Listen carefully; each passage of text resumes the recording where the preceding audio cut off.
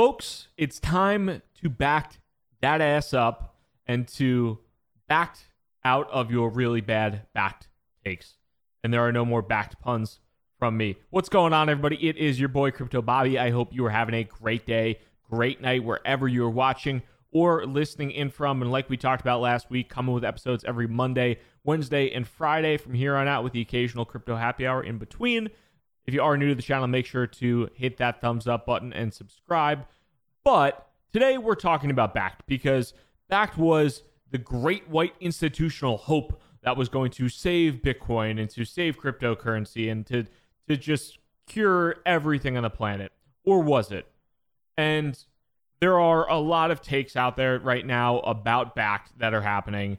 And like we talked about, it was the great hope that was going to save Bitcoin, and it has been slight crickets so far. So naturally, anybody who is bearish on Bitcoin, bearish on cryptocurrencies, is coming out and doing a little jig and celebrating and dancing and having a great time. So let's take a step back and try and look at things rationally, because that's what I occasionally try to do on this channel. So we're going to take a look, rationally speaking, at everything with Bakkt and a lot more in today's discussion. Before we hop into today's episode, I want to talk to you about my friends over at NetSuite. Look, if you don't know your numbers, you don't know your business. But the problem that growing businesses have, and I've found this myself, that keeps them from knowing their numbers is the hodgepodge of business systems. You got one system for accounting, you have one system for sales, another system for inventory.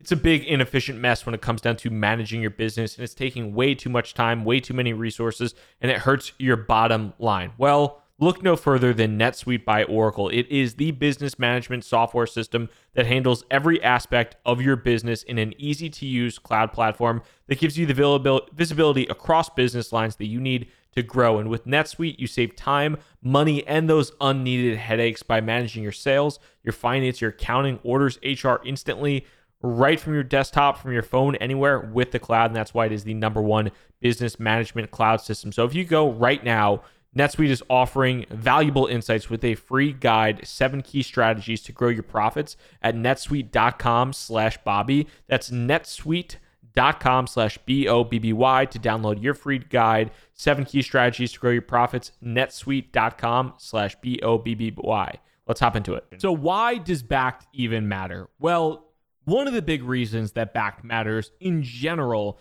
is the company that's behind it. Intercontinental Exchange, or ICE.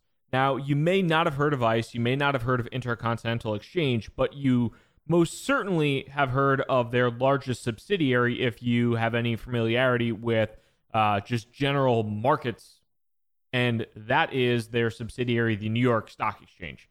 NYSE is actually owned by ICE, so now you have a company that owns the New York Stock Exchange that is now directly participating in Bitcoin financial products of some sort or another.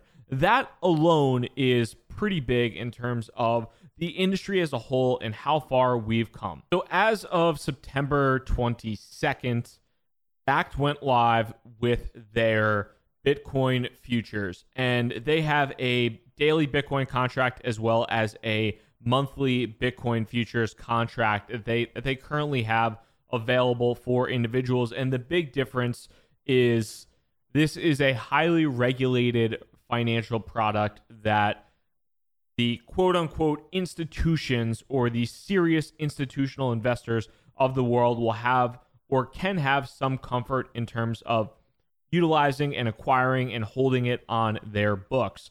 So this is a really big step for the industry and has been touted by a lot of people for a really long time that this was going to be a big deal.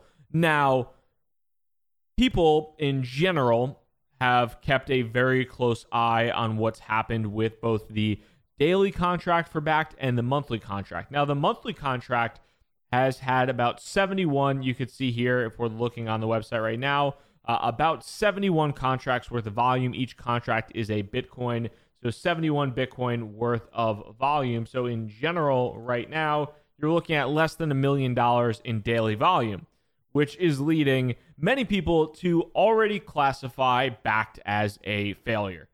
This is something that was supposed to save Bitcoin was supposed to get the widest spread adoption that you could possibly think of, and the institutions were going to flow in, right? That's what you heard. And now you see, okay, this has less than $1 million in volume in its first 24 hours.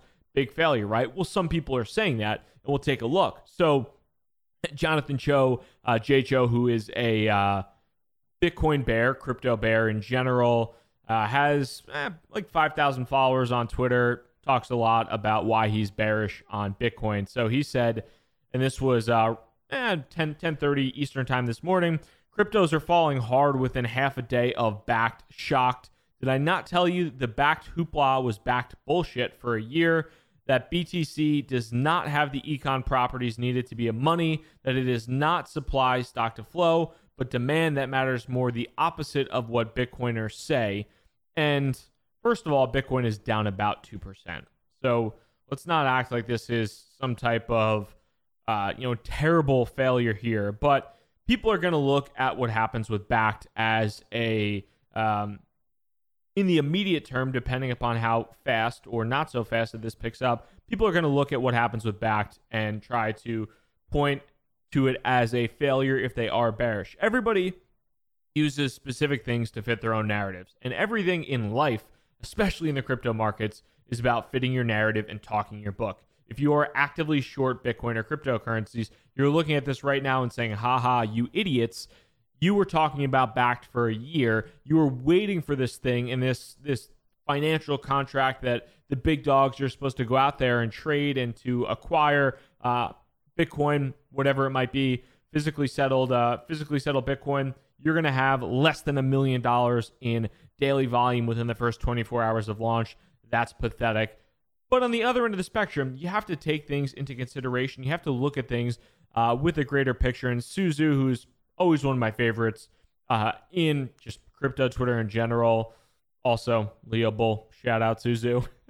But Suzu said, Bakkt will likely be first a trickle, then a flood. The reality is that most regulated futures contracts get low adoption on day one simply because not all futures brokers are ready to clear it. Many people want to wait and see. The tickers are not even populated on risk systems, etc. And that's something that I think a lot of people just don't like. Nobody has patience in Bitcoin. Nobody has patience in crypto. It's something that trades 24/7, 365, which removes all elements of patience, of just rational thought, of really anything in general. It is something that is, because of how schizophrenic and ridiculous the market can be in many aspects and in many times, you have this just super rush to judgment.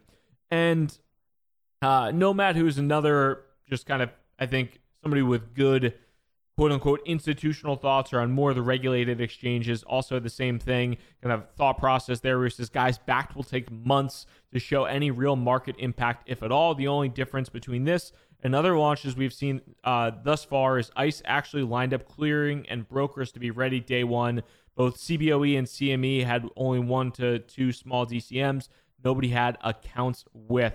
So you have to set things into just realistic expectations. And I think that's something that a lot of individuals just in general in the crypto world have problems with. And everybody just gets really hyped up about things.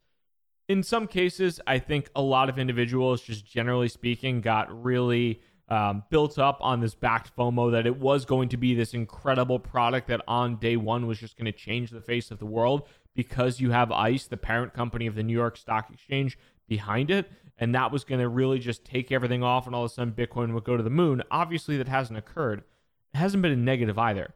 The thing that you have to think about too, and this was said in a Telegram group that I'm in, and it was a really good thought. I'm not going to give the person's name away. But so he said this. He said, as recently as 5 years ago, you could only buy Bitcoin on a repurposed Magic the Gathering card trading website, aka Mt. Gox. And now today you can trade Bitcoin via a physically settled derivative in a marketplace run by one of the world's largest exchanges and clearinghouse owners, aka the New York Stock Exchange and ICE. If you're focused on day one volume, you may need to take a step back, zoom out mentally, and see what is going on here. And I really do agree that that is the key to all of this, is taking a step back and just relaxing. When you look at what's happening, again, one of the largest kind of exchanges and clearinghouses in the world is now offering a physically settled derivative product for Bitcoin that is heavily regulated and can be adopted by larger investors. Does that mean that larger investors are going to adopt it? No, but it does mean that the possibility is there. And that is, I suppose, what matters, and I suppose what makes a difference. But everybody expecting things the second and gimme, now, just take a step back and relax, because things take time to develop, especially when you're talking about regulated financial products and you're not talking about some ICO, IEO, whatever it might be. Things take time to develop when you're actually dealing with real businesses and not a bunch of retail investors tossing ETH or BNB or whatever it is at the latest product out there. So in other news that is unrelated to Bakkt, which surprisingly there is news unrelated to Bakkt today, this was a thread that I thought was pretty interesting. Got a lot of traction on Twitter, because if you say anything good about Bitcoin, you're going to get traction on Twitter, obviously. But this is from Jared Dillian, and this is somebody I randomly read a book that was completely unrelated about Bitcoin from. This was a few years ago, actually. But I read his book, Street Freak, Money and Madness at Lehman Brothers, which I recommend you give a look. I'll put a link in the description to it on Amazon or Audible, whatever you want to check it out. But definitely a crazy book just about how nuts Wall Street was kind of in the 2000s. But so he is now an author and just a financial commentator in general, has a newsletter and some other things as well. But so Jared said this on Twitter, and I thought it was definitely worth the conversation around. It says, I'm a former Bitcoin skeptic that is now a Bitcoin believer. Thread. The thing that turned me off to crypto wasn't the technology or the principles behind it. It was the cult surrounding it. Bitcoin Jesus, Coin Daddy, all that nonsense. Shout out Coin Daddy. Nobody calls Roger Ver Bitcoin Jesus anymore. For the love of God, stop that. To a seasoned investor, this was a sure sign of a bubble, and it was. Also, it was the idiotic risk management. The crypto world is full of people who say they will never sell. That's what the gold world was like in 2011. Everything is a trade. Everything is meant to be sold at some time. I get it, you hate fiat, and someday we will all be transacting in Bitcoin, etc., etc. But in the meantime, everything is a trade, and the XBT USD relationship fluctuates over time. Be a trader. As for the cult stuff, I've seen quite a few investment cults in my lifetime. .com was the biggest. Funny thing about .com, you had your share of Jesuses and rappers back then, and then the tech had a decade-long bear market, and the real bull market began. The FANG that we have today with trillion-dollar market caps is the echo of the .com boom 20 years later. That is what crypto is going through now in compressed time. The bubble phase is over. The real investment phase has begun.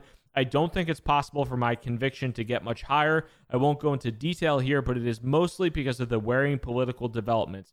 There's never been more of a need for a stateless currency, and that will only increase. BTC end. A lot to unpack in that, and I think a really interesting discussion overall around his investment thesis and comparison to the .com bubble. That has, Bitcoin has been and crypto has been compared to the .com bubble in the past. And I do think when you look at it, it does bear obviously some striking resemblances when you take into consideration what the two are kind of looking at, but then you also look at the compressed time frame that the crypto market is currently in. I do like the point where he does say the real investment phase has begun. And on a side note, going back to it, tools like Bakkt are allowing for a real investment phase. You don't need to go on Mt. Gox anymore to buy, not that you've had to in a number of years, but you don't need to go on sketchy exchanges to buy Bitcoin if you want to, if you have real money. I'm not talking about $5,000. If you are a multimillionaire trying to scale into the asset, or if you are a family office or whatever it is, the real investment phase is here. The infrastructure is starting to get built out. And for him, for Jared, a lot of the information, a lot of his conviction stems from the political developments around the world. Obviously, there's a lot of geopolitical stuff happening, the macro environment with a lot of the quantitative easing that's kind of restarting, all that type of stuff. there is a lot of things at a global level that are really encouraging for the Bitcoin to USD trade pair. I also think that he does make some valid points around everything in life is a trade. Everything is a trade, and that, at some point in time, you should freaking sell and you should take profits. And I think that's where a lot of people fell off in the past when looking at some of their crypto holdings in general. But I thought that was a good tweet storm. I enjoyed it. I enjoyed Jared's book in the past that was completely unrelated to Bitcoin. We'll include links to both below, but would love to hear your thoughts. What are you thinking about Bakkt? Are you super disappointed? Are you giving it time? And then also, what do you think about Jared's tweet storm in general? If you are new to the YouTube channel by any chance, make sure to hit that subscribe button and the thumbs up button. If you're on the podcast as well, make sure to leave a rating and a review. Crypto Bobby signing out. Hope you have a good one. Peace.